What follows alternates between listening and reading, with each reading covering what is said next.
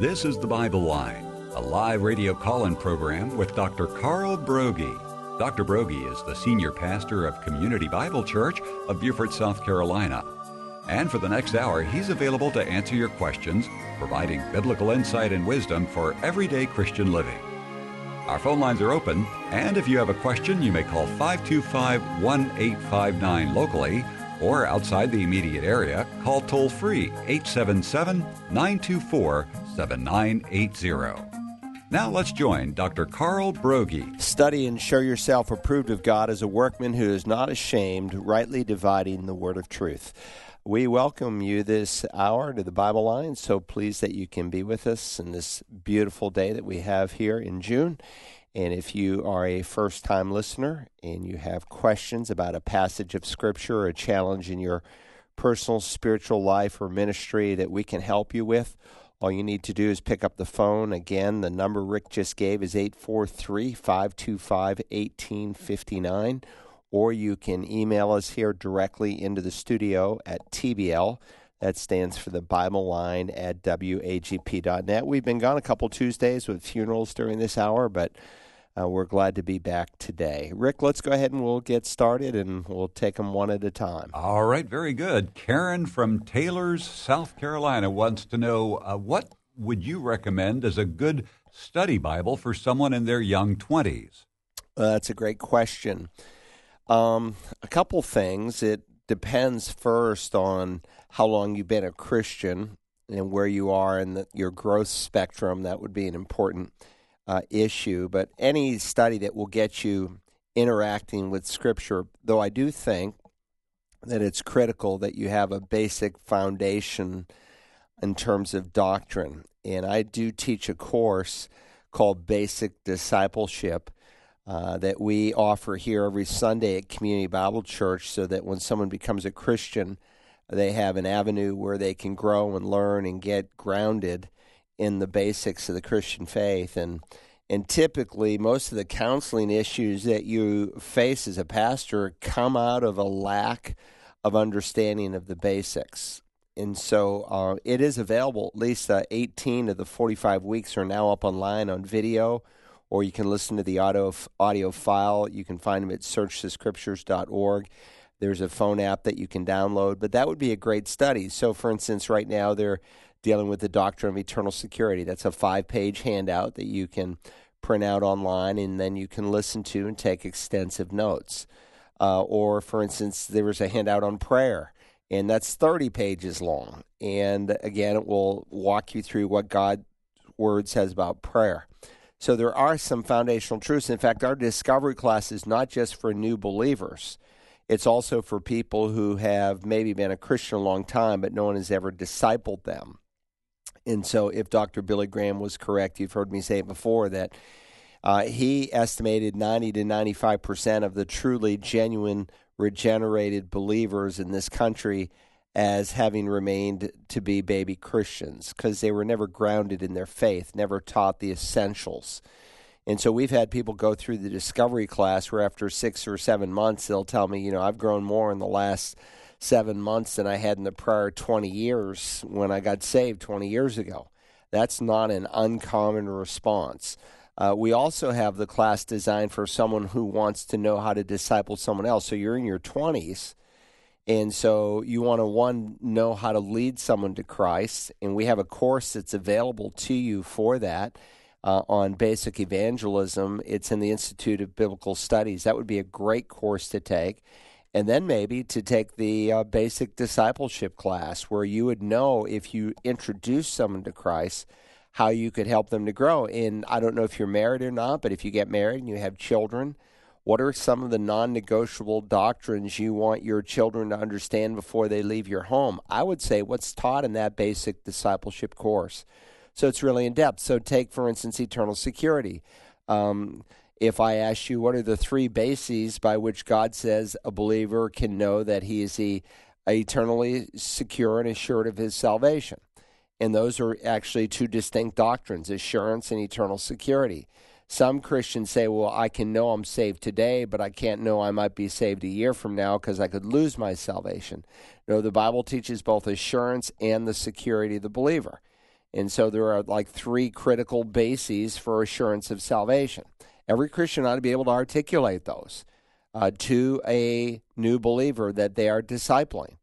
And so this course would really be great. And then I would say maybe some of the courses in the Institute of Biblical Studies. Maybe, I was dealing with someone recently, and they were rather new to the faith and haven't grown up in a Bible teaching church and have been exposed more to attacks from the Bible than the authority and infallibility of the Scripture. And so I suggest that they take the course in bibliology in the Institute of Biblical Studies that I offered. Now, that's 500 pages long, 500 note-taking pages that you fill in as you walk through the course. But it's going to teach you how we got our Bible, why do we have 66 books and not 72, like our Roman Catholic friends. How can we say that there are no errors in the Bible, and so on and so forth. It's really going to ground you in the faith.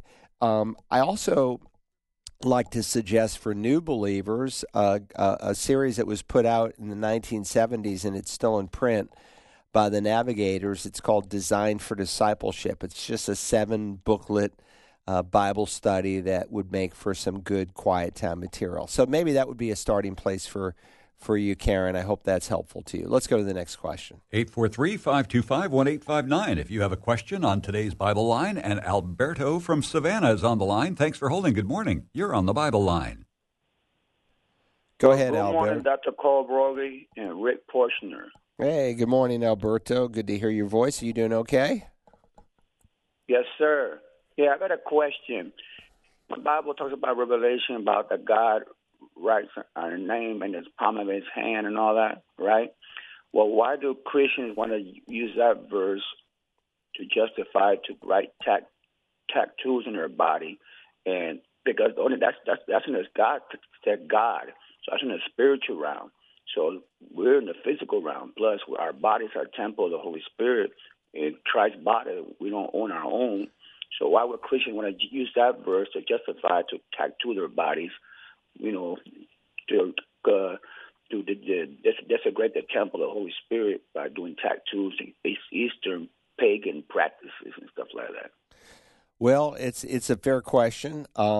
You make a good point, and sometimes people, will take a verse of Scripture to build a case, and it's not always a fair verse to use. The verse you're quoting is not found in Revelation, of course. It's found in Isaiah 49:16, where God says, "See, I've written your name on the palms of my hands, always in my mind."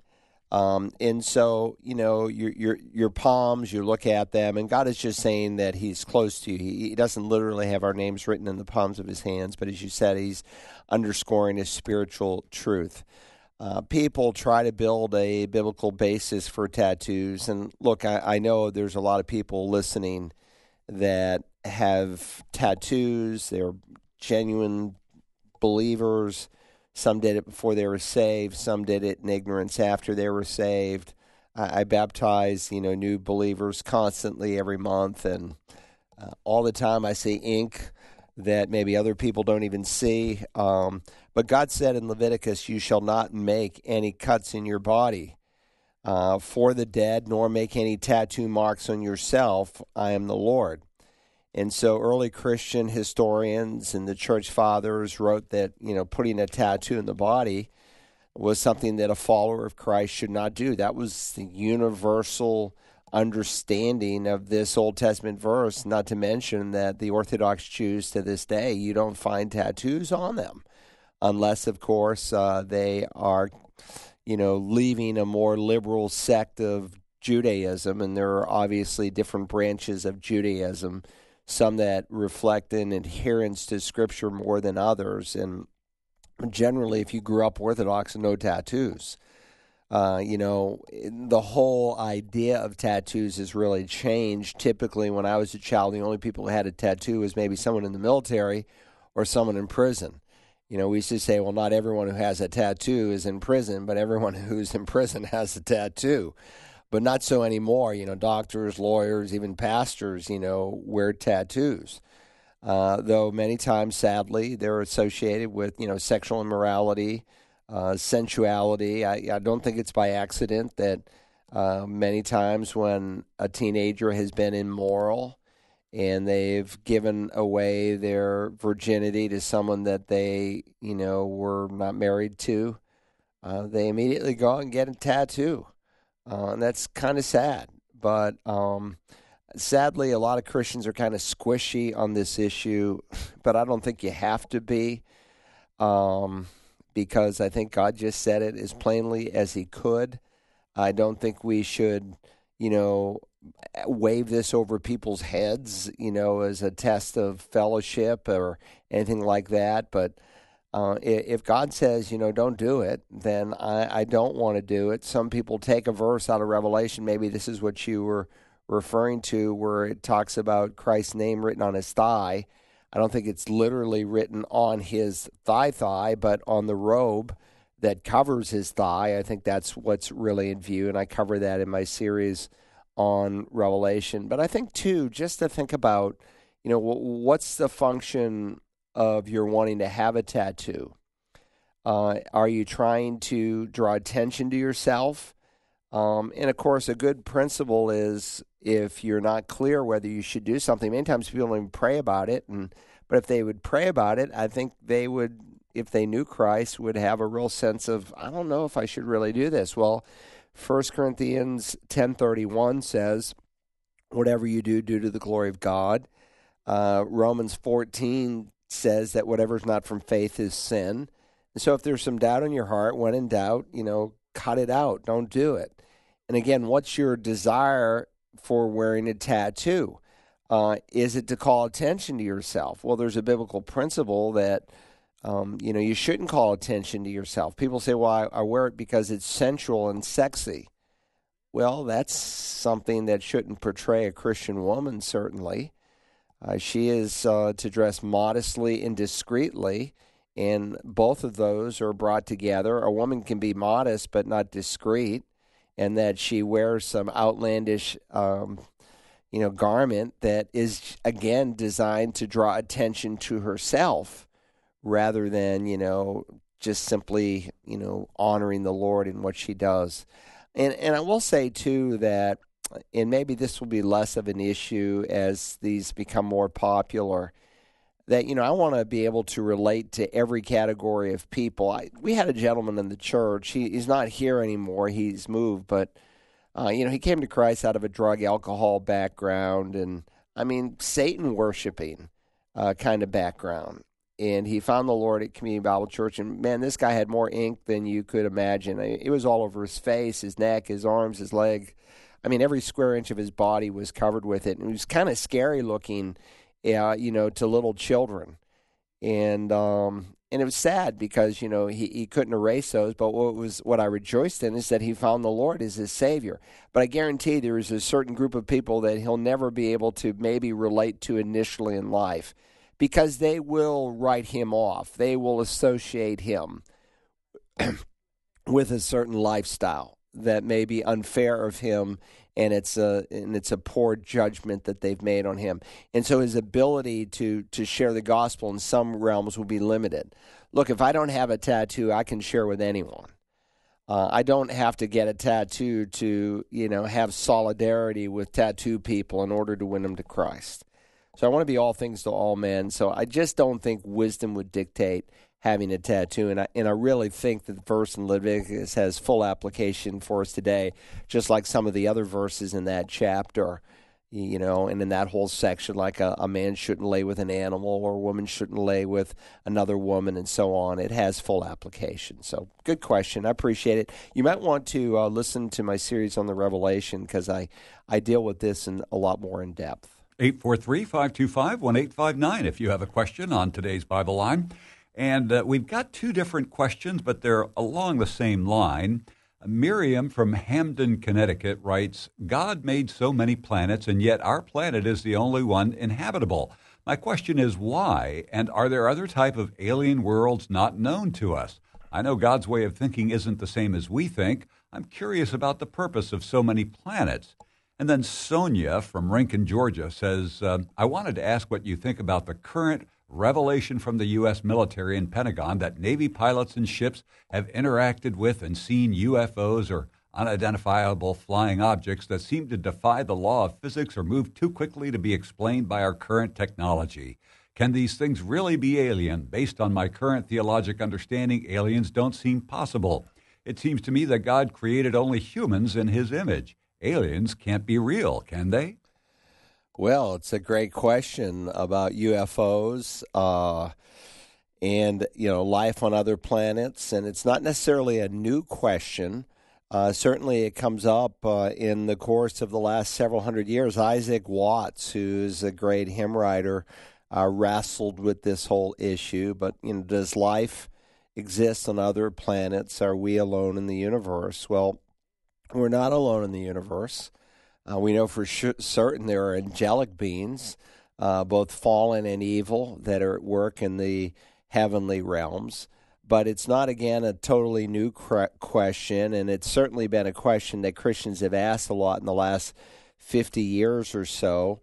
And, of course, there's no one who was around when the world was created, and so then it becomes a question of how did we get here?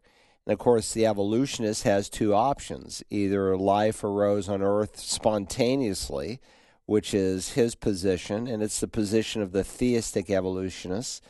So you've got guys like Tim Keller, who's a so-called Christian apologist, who's a terrible apologist. I wouldn't recommend his book for anything, even his book For the Reasons That We're Supposed to Believe. I never allowed it to be used in Community Bible Church because in the early chapters he undermined the creation account by saying that theistic evolution was a viable option for the believer, and it's not. God did not use the process of evolution to create. Scripture is very clear that God created the world in 6 24-hour days. That's how Jesus viewed it. That's how Moses writes about it in the Decalogue when he speaks about the fact that we are to work 6 days, and on the seventh day we are to rest, because in 6 days, and he looks at it as 6 literal days, God created the heavens and the earth. So the evolutionist won't view that God created the world because he wants to suppress the truth of God in his mind. He starts with the premise that there is no God and that man got here somehow through some other means. And this is why they're always interested, we got to send a ship to Mars and bring back some dirt, and maybe we'll find some, water molecules in it and show that there's life on other planets. But the Scripture is clear that the earth is a unique planet. Listen to this verse in Isaiah 45.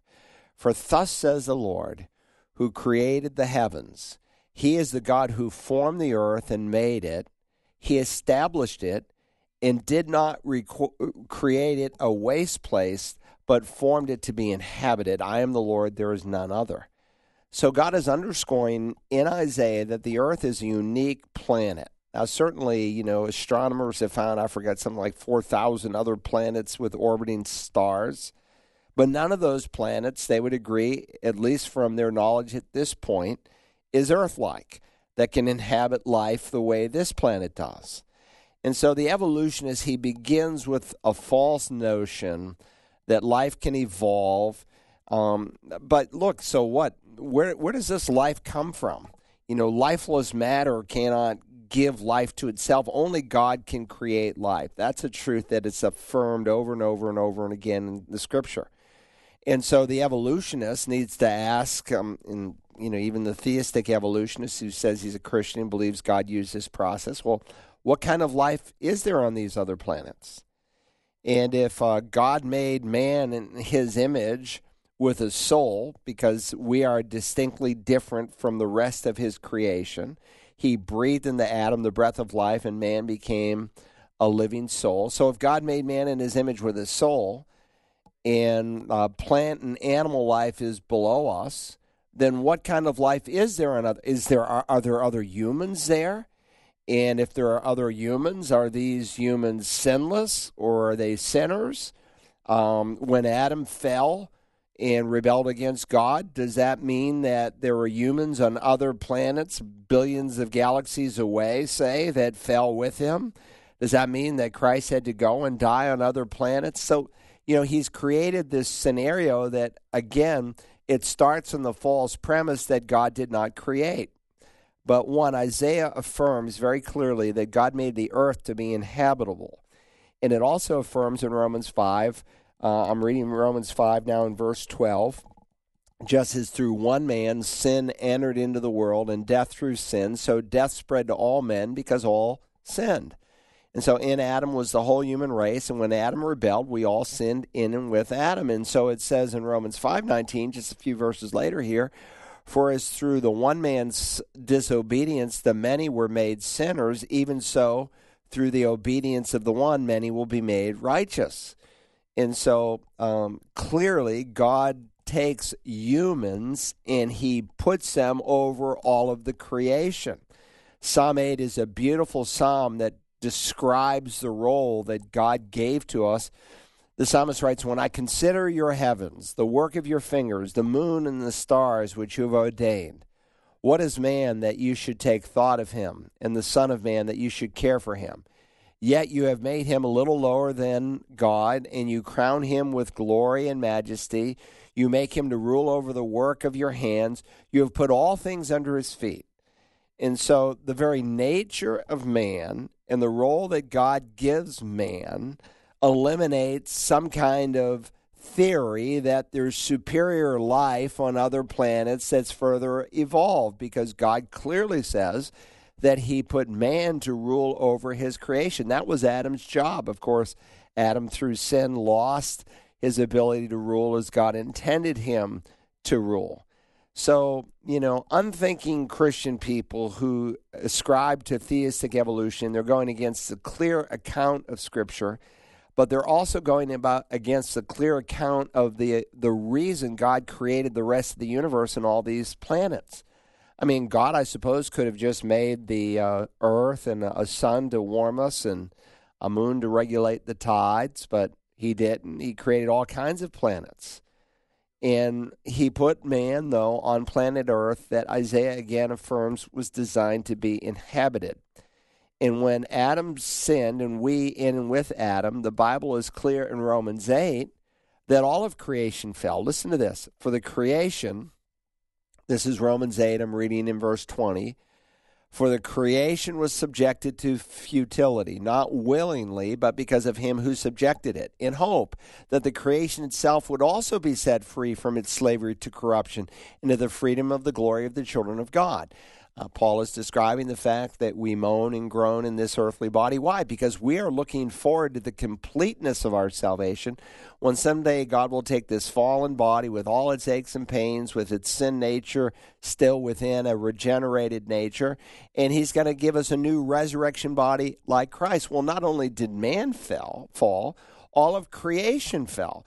And even creation he personifies here as groaning and moaning, waiting for the same freedom and glory that God is going to give us. For we know that the whole creation groans and suffers the pains of childbirth together until now. And not only this, but also we ourselves, having the first fruits of the Spirit, even we ourselves groan within ourselves, waiting eagerly for our adoption as sons, the redemption of our body. So all of creation fell. So God created all of the universe, one, to display his glory. The heavens are declaring the glory of the Lord. Paul has already argued here in Romans 1 that God's invisible attributes, his eternal power and divine nature, are clearly seen through what he has made. So the whole universe shouts God's glory, but the whole universe also shouts man's sin. It shouts death. There's no life on these other planets. It all shouts death. God again made only the earth to be inhabitable. Now, I think this will become more and more of an issue, especially in light of these UFOs. The government doesn't call them UFOs. What does the government call them? They have another term for it. UAPs, I think they call it. And but UFOs, that's the traditional name that we have used to describe an unidentified flying object. And the military, I think, calls it unidentified aerial phenomena. And so they are unidentified. So what are these lights that are moving incredibly fast, that seemingly have no propulsion, that F-18 and F-35 pilots have seen over the ocean and they've been blown away with, and, they have on tape, and then they plunge into the ocean, and, incredible things. Are they, some kind of life form? I think so. Well, you just said there's no life on other planets. Yes, but I said there's other kinds of life in the universe. There are angelic beings. And so I think, if anything, if I had to put an identity, assuming that this is not some foreign government that has some superior technology that the United States has never found, and they've hit it and worked on it, whether it's the Chinese or the Russians or whoever, assuming it's not that, they're probably either angels, holy angels, or maybe more likely even demonic beings. Hey, look, there's coming a day when we shall all be caught up, and they will not find us. And so Enoch is a picture of the rapture. He's removed from the earth, and the Bible says they looked for him. They searched for him, but they couldn't find him. And, of course, that led into a time of terrible tribulation, that led into a time at the end of that terrible cataclysmic flood where Noah walked into a brand new world. And it's really a picture of coming events. The church is removed, the time of the Great Tribulation unfolds, and then the millennial reign of the Messiah on the earth begins. But what I find interesting is that we're going to be gone one of these days. And just like when Elijah was missing and they came to Elisha and they said, well, let us, look for him. And finally he says, okay, go look. But they couldn't find him. Even so, they won't find us. So what are they going to say? I mean, because it's going to be obvious that it's all these born-again believers who are missing. They'll probably say, well, aliens came because these were such problematic people. They didn't want the unity that the rest of the world wanted. They didn't want to ascribe to our morality and everything else. And, the aliens took them, and now they're all gone. And, so I can see maybe even the stage being set for the world to have an explanation on why millions of born-again Christians are missing. So we do know angels can fly in the universe, and read Daniel chapter 10, and they can move around at incredible paces and rates, and they're different than we are, and that may be indeed some of these unidentifiable phenomena that we are seeing. Well, my friend, you must be a prophet, because there was a second part to, it was Sonia from Rincon's question. She says, why is this all coming out now? Is this part of the stage being set for the Antichrist, something that will be used to explain where all the born-again Christians went after the rapture, i.e. aliens took them? Well, I told people these questions didn't come from church members, so we're answering. I told them, I said, look, I'm going to preach a sermon on it, so stop asking me, but I'm still going to preach a sermon on it. But let me just remind you, when the Antichrist comes, let no one in any way deceive you, for it will not come, it being the day of the Lord. Some of these Christians, because they were under such intense persecution, thought maybe they had misunderstood the Apostle Paul, that the day of the Lord that starts in great darkness with great persecution had arisen, and that they had miscalculated what he had said about the rapture of the church. And Paul is saying, look, you're not in the day of the Lord. It's impossible for you to be in the day of the Lord. Even if someone stood up in church and gave some prophetic utterance, which was still happening at this time in human history because the canon of Scripture was not completed, or even if someone sent a letter, like if it was as if from me, and that's why Paul will say, look, in all my letters, here's my distinguishing signature, so to speak. Let no one in any way deceive you, because it will not come unless the apostasy comes first. How do you know you're not in the day of the Lord? Because the great apostasy would have been in front of you, and the lawless one, the man of lawlessness will be revealed, the son of destruction. And he is the one whom Paul says opposes and exalts himself above every so-called God or object of worship, such that he says he takes his seat in the temple of God, displaying himself as being God. This is what Jesus described quoting the prophet Daniel as the abomination of desolation. And Paul says, don't you remember that while I was still with you, I taught you this? Go back, think about what I said. And you know what restrains him now, so that in his time he will be revealed. For the mystery of lawlessness is already at work, only he who now restrains him will do so until he's taken out of the way. There's coming a day when the restraining influence of the Holy Spirit, largely through the church, will be gone, and literally evil will have a holiday. It's going to be unleashed like never before. And so he says that then the lawless one will be revealed, the Antichrist here, whom the Lord will slay with the breath of his mouth and bring to an end at the appearance of his coming. Revelation describes that at the second coming of Christ. He slays the Antichrist and the false prophet and throws them both into the lake of fire. They're the first two occupants in the lake of fire. Today, men go to Hades. They don't go to the lake of fire. They go to Gehenna. But someday, Hades will become part of Gehenna. And it says, this one, this Antichrist one, whose coming is in accord with the activity of Satan, with all power and signs and false wonders, or lying miracles, you could render it, with all the deception of wickedness for those who perish. In other words, there's coming a man. He is called the Antichrist. We've always had Antichrist, but there is coming the Antichrist, who will come with lying wonders and miracles and with all kinds of deceptions. And so, yeah, I think indeed there's a good possibility that some of these lights and objects that are moving at incredible rates of speed, that are roaming through the universe, are maybe not as unidentifiable as we think. Maybe they're not unidentified aerial phenomena, but they're actually angelic beings. And maybe Satan is indeed setting the stage for this coming deception that the Antichrist is going to bring. And so I think, if anything, we're going to see and hear more and more of this kind of stuff. Just 2 weeks ago, over a destroyer out in the Middle East, they were saying they saw these, lights and flying objects at tremendous rates of speed. And I think we're going to see probably more of this. And Satan will use this great deception and some of his demons in order to give an explanation as to where all these Christians went. All right, very good. 843-525-1859. If you have a question on today's Bible line, Scott writes, in Exodus 1:15, it speaks of a birth stool in the New American Standard, but it speaks of the two stools in the King James and the birth stools in the New King James. And did the midwives lie or not? Thank you for taking my question.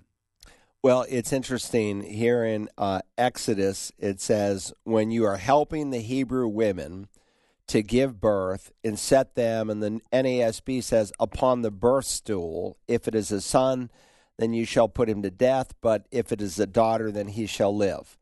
Well, the Hebrew text actually doesn't say the birth stool. It says the two stools, or you could render it the two stones. And so what the King James is doing is, it's actually a little more literal here. The New King James doesn't say the stools. The New King James says the birth stools. The NAS says the birth stool. The Hebrew says the two stones, or the two stools. So it's basically two rocks that a woman would sit over, those two rocks, and she would give birth to her baby. And so one is trying to capture the picture of it. Well, that's the place where the baby is going to be born. And one's a little more literal. I actually prefer the NASB here because it gives you kind of a picture. But if we were to take a photograph, we'd see two stones that a woman would sit over when she gave birth to it. And, of course, this was a day when, national identities were made through the mail. And so Pharaoh wants to destroy the males, the provider of the seed, too, to keep the multiplication process down. And he's afraid that they're going to get too prolific and then come back and whammo us as Egyptians. But the scripture says the midwives feared God and did not do as the king of Egypt had commanded them, but let the boys live. So they refused to kill the baby boys because they fear God. And, of course, the king's command was in direct defiance to what God had said, be fruitful and multiply. And they value God's law over man's law. And so the midwives, when questioned, they said to Pharaoh, because the Hebrew women are not as the Egyptian women, because they're not as the Egyptian women, they go on to say, well, they're more vigorous. By the time we get there, they've already had the baby. So your question becomes, are they lying? What's actually going on here? Well, there are three positions that people have held in the history of the church. Some say, well, this is just a flat-out lie. And they would argue that it was a justifiable lie. Some would say, well, it wasn't a justifiable lie. It was a lie. Shouldn't have done it. But nonetheless, because overall they feared God and they were protecting human life, God honored the decision that they made. So, look, you can't, it's somewhat of an oxymoron to say that this was a justifiable lie. There are no justifiable lies in Scripture. Lying is a violation of the Decalogue. You shall not bear false witness. And the word for false is the same word for lie translated other places. When God speaks of different abominations in Proverbs 6, 2 of them of the 7 are not telling the truth.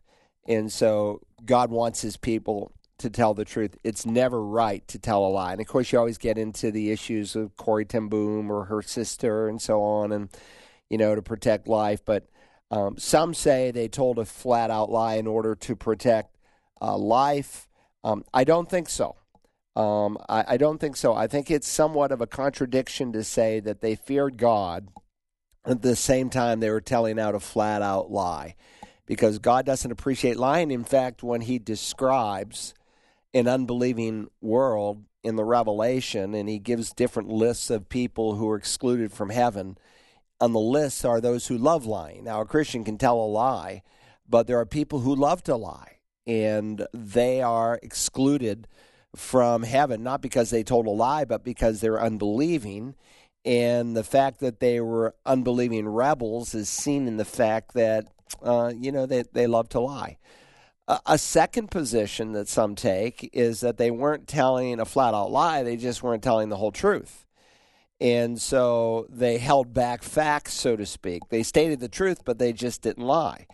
Maybe by the time they arrived, because the people who said, hey, so-and-so's having a baby, and someone in the village, so to speak, with these two head midwives who represented no doubt a whole group of midwives, said, well, just wait until she's about ready to give birth, because we don't want to put our sisters in, some kind of difficult position. And just about the time, the baby's 2 or 3 minutes away, go get the midwives. And then by the time the midwives get there, they say, see, these women are so vigorous. And so they're telling the truth. Or maybe they took their time in getting there, where they're being, in the words of Jesus, shrewd as serpents and innocent as doves. Look, one of Corrie ten Boom's sister didn't tell a lie. 2 of their brothers were under the table, under the floor, and when the German soldiers came in, they said, we can't lie. Her and one of their sisters said, we're not going to lie. We're just going to tell the truth. And so when the German soldiers broke into the home, and they were in this hiding place underneath the floor, where are your brothers? Oh, they're right underneath the table. And they were underneath the table, under the floor under the table, and the German soldiers tore off the tablecloth, and of course there was no one there, and they left in anger and thought they were being mocked, but they told the truth. And of course, you can withhold information, and at the same time, hey, look, all life shouldn't be protected. There is a time when sometimes we have to die for the truth. And so sometimes, look, Stephen could have lied when he gave that great sermon in Acts 7, but he decided to tell the truth in response to a question, and it cost the brother his life, and he's the first, martyr in the Christian church. So there are cases in Scripture, like in Jeremiah, where he states the truth without telling a lie. So there's more than one way to skin a cat. A third position, which I take as what happened, is that the midwives did not tell a lie. that they told the truth and that the Hebrew women did indeed have quicker deliveries, either supernaturally or by a vigor that God had given them. Now remember, they described them as more vigorous. And remember, too, that these women were involved in the same slavery. These people were being worked to the bone. Look, couch potatoes who lay around and are unhealthy and don't get much exercise, any obstetrician will tell you that they typically not always have more difficulty in the time frame of delivering a baby than someone who's very athletic and very vigorous and in great health. So they had kind of a built-in exercise program. So that's one possibility for their vigor. Another possibility is God just made them vigorous. Remember, God had put a promise on the nation of Israel. I will make you a great nation, and I'll bless you and make your name great, Genesis 12. And so he reaffirms the promise. He says, I'm going to make you like the dust of the earth, and so your descendants are going to be numbered. On that great occasion that Paul quotes in Romans 4, in Genesis 15, he says, I'm going to make you like the stars in the sky. So you're going to be like the dust of the earth. You're going to be like the stars of the sky. And a little bit later, he says, I'm going to make you like the sand on the seashore. So God makes a promise to Israel that he's going to multiply them as a nation, and he repeats it to Abraham's son and grandson as well. And so I take it that Pharaoh had a plan that could not be stopped. And these midwives feared God. They weren't going to tell a lie. God was good to the midwives because of it. Even the people of Egypt, when they're told to do what the Pharaoh thinks look, and think about this for a second, too. If the Pharaoh thought that these two midwives were just telling a flat-out lie, you think they would have survived the day? I promise you they would not. You read the Egyptian hieroglyphics that have been translated in terms of the kinds of men that ruled, and people can argue even the name. I'm not convinced, but they build a good argument. I don't know that we'll know for sure till we get to heaven as to which Pharaoh is actually involved. But when you read about the lifestyles of these pharaohs, these were ruthless men. They didn't care about human life. And these ruthless men would have, I think, in a split second, put these two Hebrew women to death. No, Pharaoh then, of course, appeals to the people, but even the people of Egypt, when they're commanded to throw the boys in the Nile River, they're not willing to do this as some act of worship. So God's character in terms of his inability to lie and his watch care over the nation, that he's going to bless them and multiply them, is the reason why I think he made these women vigorous, whatever means he used, whether it was through a built-in work program that made them in great physical shape, or whether he just sped up the birth process before the women got there. In either case, they feared God, and it seems to me contradictory to say at the same time they feared God and lied, and I don't think that's what happened. Good question. All right, 843-525-1859 if you have a question on today's Bible Line. And we've got another live caller standing by. Thanks for holding. Good morning. You're on the Bible Line. Good morning, Dr. Burry. Good morning, Rick. How are you?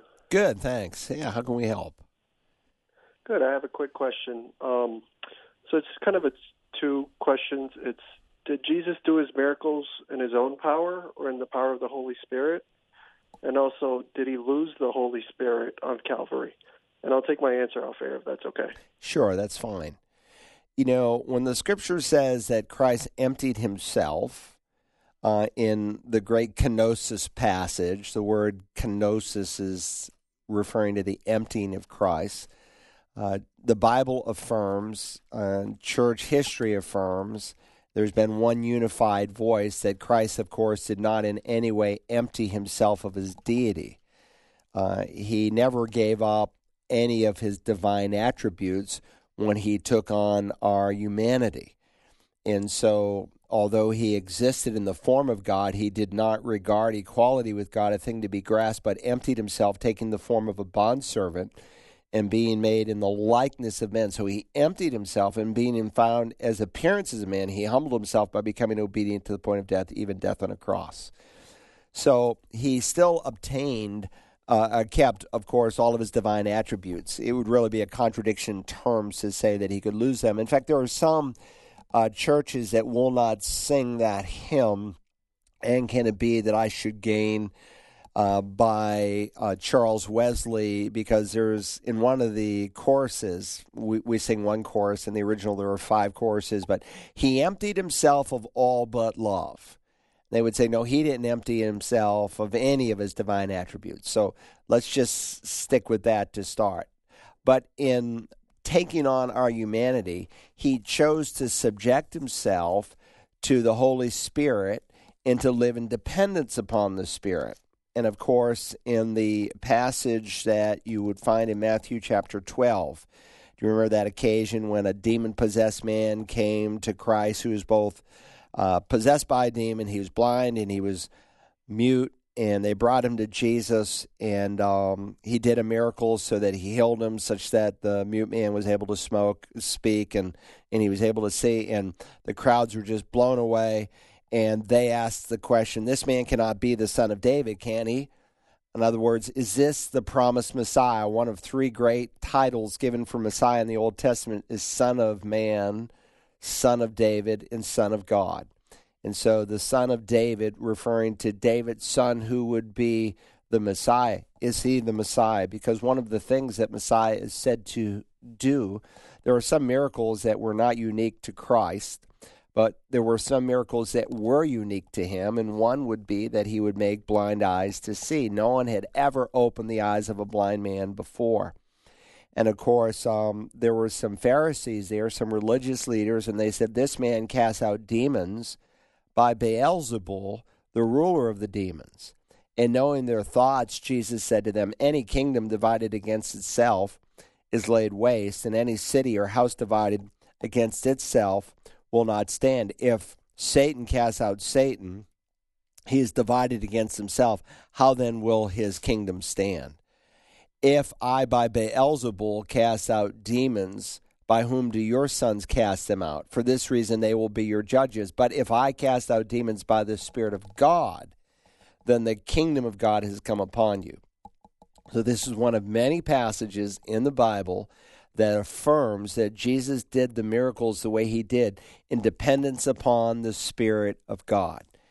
He didn't exercise just his omniscience all by himself, but he chose to live in dependence upon the Spirit of God to pull off the things that he did.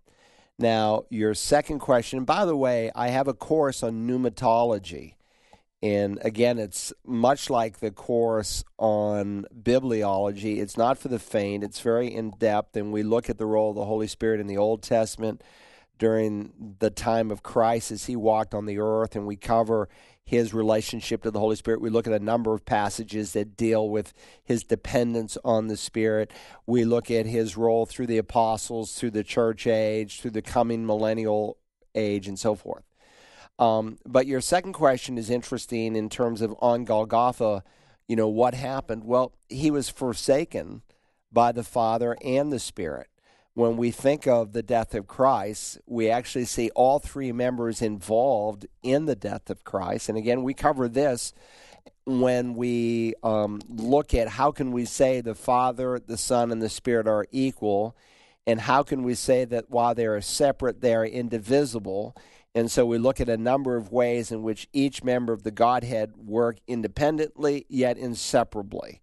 And so like in the creation of the world, the Father is credited with the creation. The Spirit is credited with the creation of the world. The Son is credited with the creation of the world.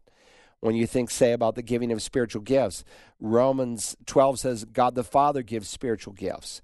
Ephesians 4 says God the Son gives spiritual gifts. 1 Corinthians 12 says God the Holy Spirit gives spiritual gifts. Now, I would say if there was accent on one member of the Trinity for the giving of spiritual gifts, we'd probably say the Spirit.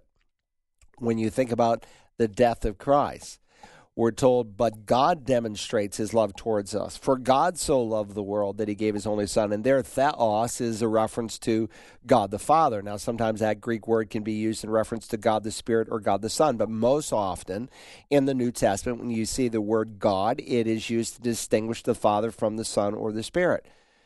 And yet Jesus said, no one is going to take my life away from me. I am going to give it. And then you read in the scripture that the Spirit of God empowered Jesus to go to the cross. So who gave the Son? Each member of the Godhead. But while Jesus became sin on our behalf, and most would put this at the time frame where at midday it became like midnight. When the sun is the highest and brightest in the sky, it got pitch black. And, people knew something was going on, and certainly one of the men who hung next to Christ knew something was going on, because he went from blaspheming Jesus to confessing Jesus as he hung there with the Lord for those 6 hours. But during that time, he says, Eloi, Eloi, lama sabachthani, my God, why have you forsaken me? And I think it's clearly a reference to both the Father and the Spirit, because, again, the members of the Godhead in one sense are inseparable, but Christ's separation was not simply a separation physically where his life physically expires, but that's part of a payment for sin, but also, and probably the most profound aspect of Christ's giving of himself, is where he is forsaken and abandoned by God the Father, and he's experiencing, and God the Spirit, he's experiencing that separation that we should know for all of eternity. And sometimes people will say, well, it doesn't add up if hell is for eternity and Golgotha is for, 6 hours, and maybe the spiritual separation for just half of that time. How is that a complete payment? Because Christ is infinite, and as an infinite person, he was able to accomplish in a finite period of time what you and I as finite people will take an eternity to do in a place called hell if we don't receive Christ as our Savior.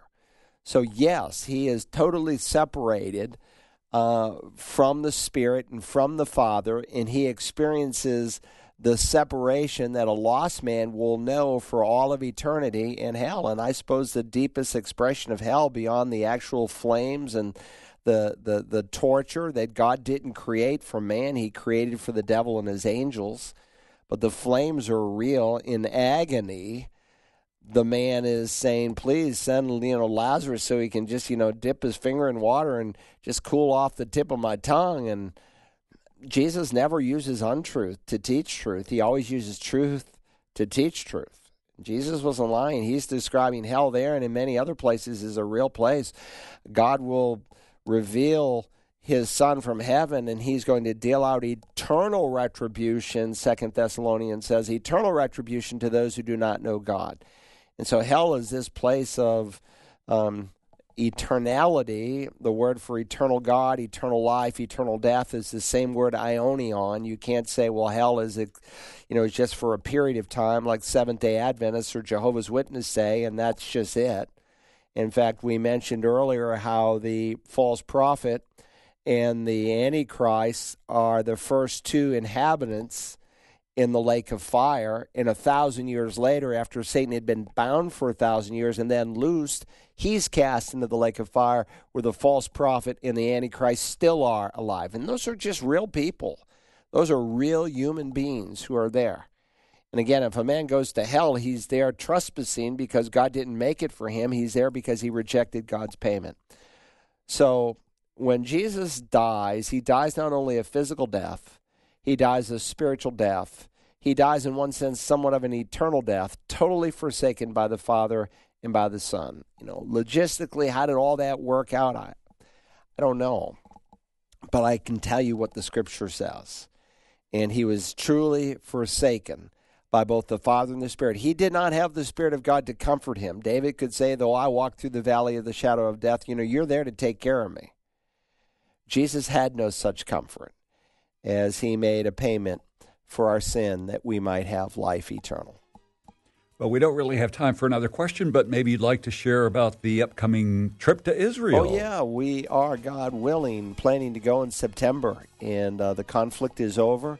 In fact, if you'd like information, we're going to go just 1 week instead of 2, and it will be starting, I think, September the 28th into the next 10 days into October.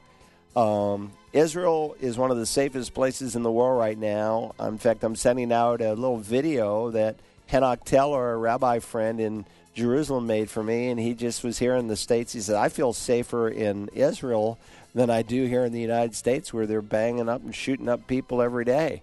He said, we don't have those problems where we are. Anyway, so on Sunday the 13th, after the 11 o'clock service, we'll be doing an informational meeting here at Community Bible Church. You can go online at searchthescriptures.org and register, or register your name with questions as well. Thanks for being with us today. Have a great day.